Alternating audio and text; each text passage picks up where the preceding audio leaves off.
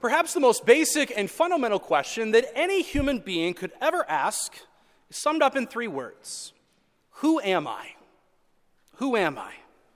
The human being is the only creature capable of introspection, knowing who we are and knowing our place in the world. We are also the only creature who is capable of understanding our identity and even having a concept of an identity, of what it means to be a human being and what it means to be me.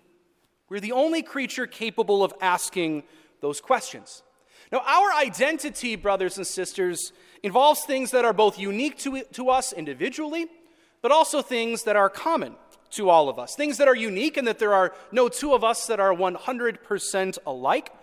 But there are also things about our identity that are common to all of us. And I want to talk about something that is common to all of us today. And it is, in fact, something that we have in common with Christ himself. And that is this, brothers and sisters: the essence of our identity is given to us by God. It is wrapped up in God. The feast of the baptism of Jesus that we celebrate today, brothers and sisters, really celebrating the sacrament of baptism itself. Baptism is a sacrament of identity and bestowing identity. It's a celebration of the Christian identity, the identity given to each of us on the day of our baptism, that we are beloved children of God. Jesus, after all, receives his identity from God the Father. He doesn't receive his identity in this moment. Jesus has always been the Son of God. It's not like he wasn't the Son of God and then after his baptism he was. And he's always known that he's the Son of God. If anything, it is God the Father declaring to us who Jesus is. Declaring to us Jesus' identity and declaring to us the identity that we will one day receive through our baptism too. This beautiful feast shows us that our identity comes from outside of ourselves. It comes from God. We cannot figure out where we came from, who we are, or where we are going based off of things that are purely of our own being. It is only in God that we discover the answers to these questions. We came from God.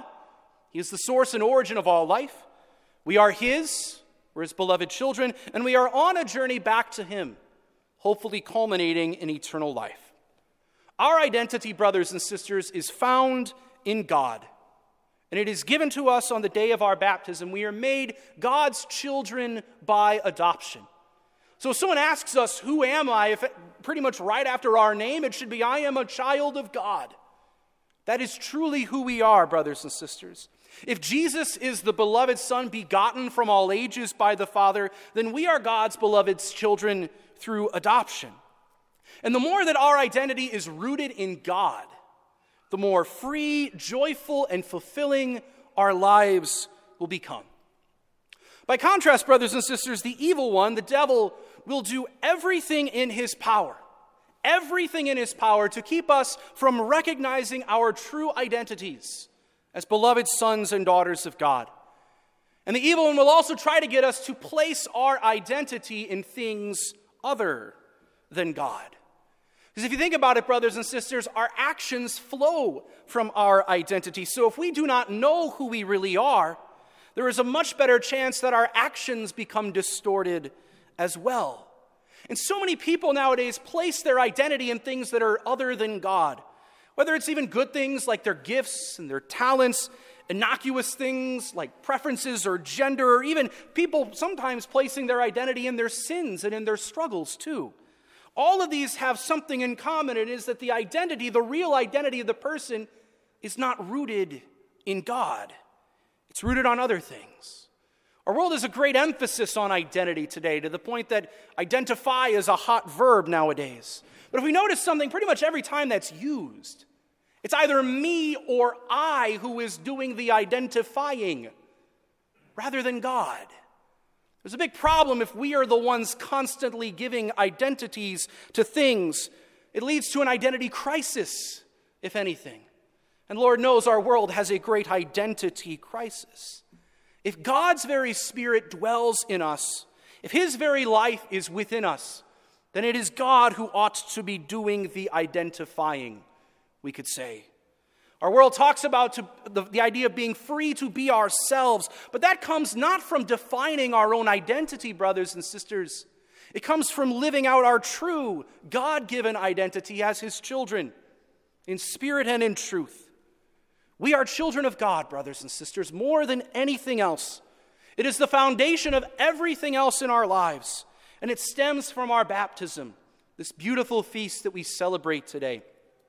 You know, one of the other ways that I love hearing this played out even in our own worship is one of the songs that the Life Team kids like to sing a lot on Sunday nights. They almost sing it on repeat. And there's a lyric in it that gets repeated a lot, but it's so true. It's from the perspective of us talking to God, and it is, I am who you say I am. I am who you say I am. It is not, I am who I say I am. It is, I am who you say I am. You, God, you give me my identity. You give me my life.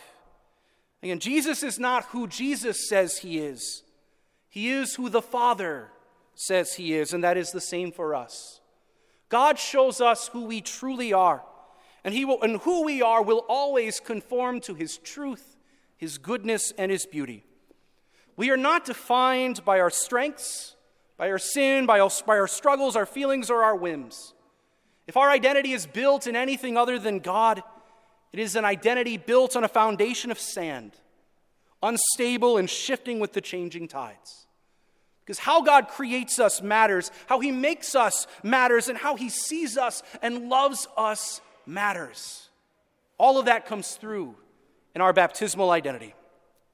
Your brothers and sisters, God came so that we might have life and have it to the full.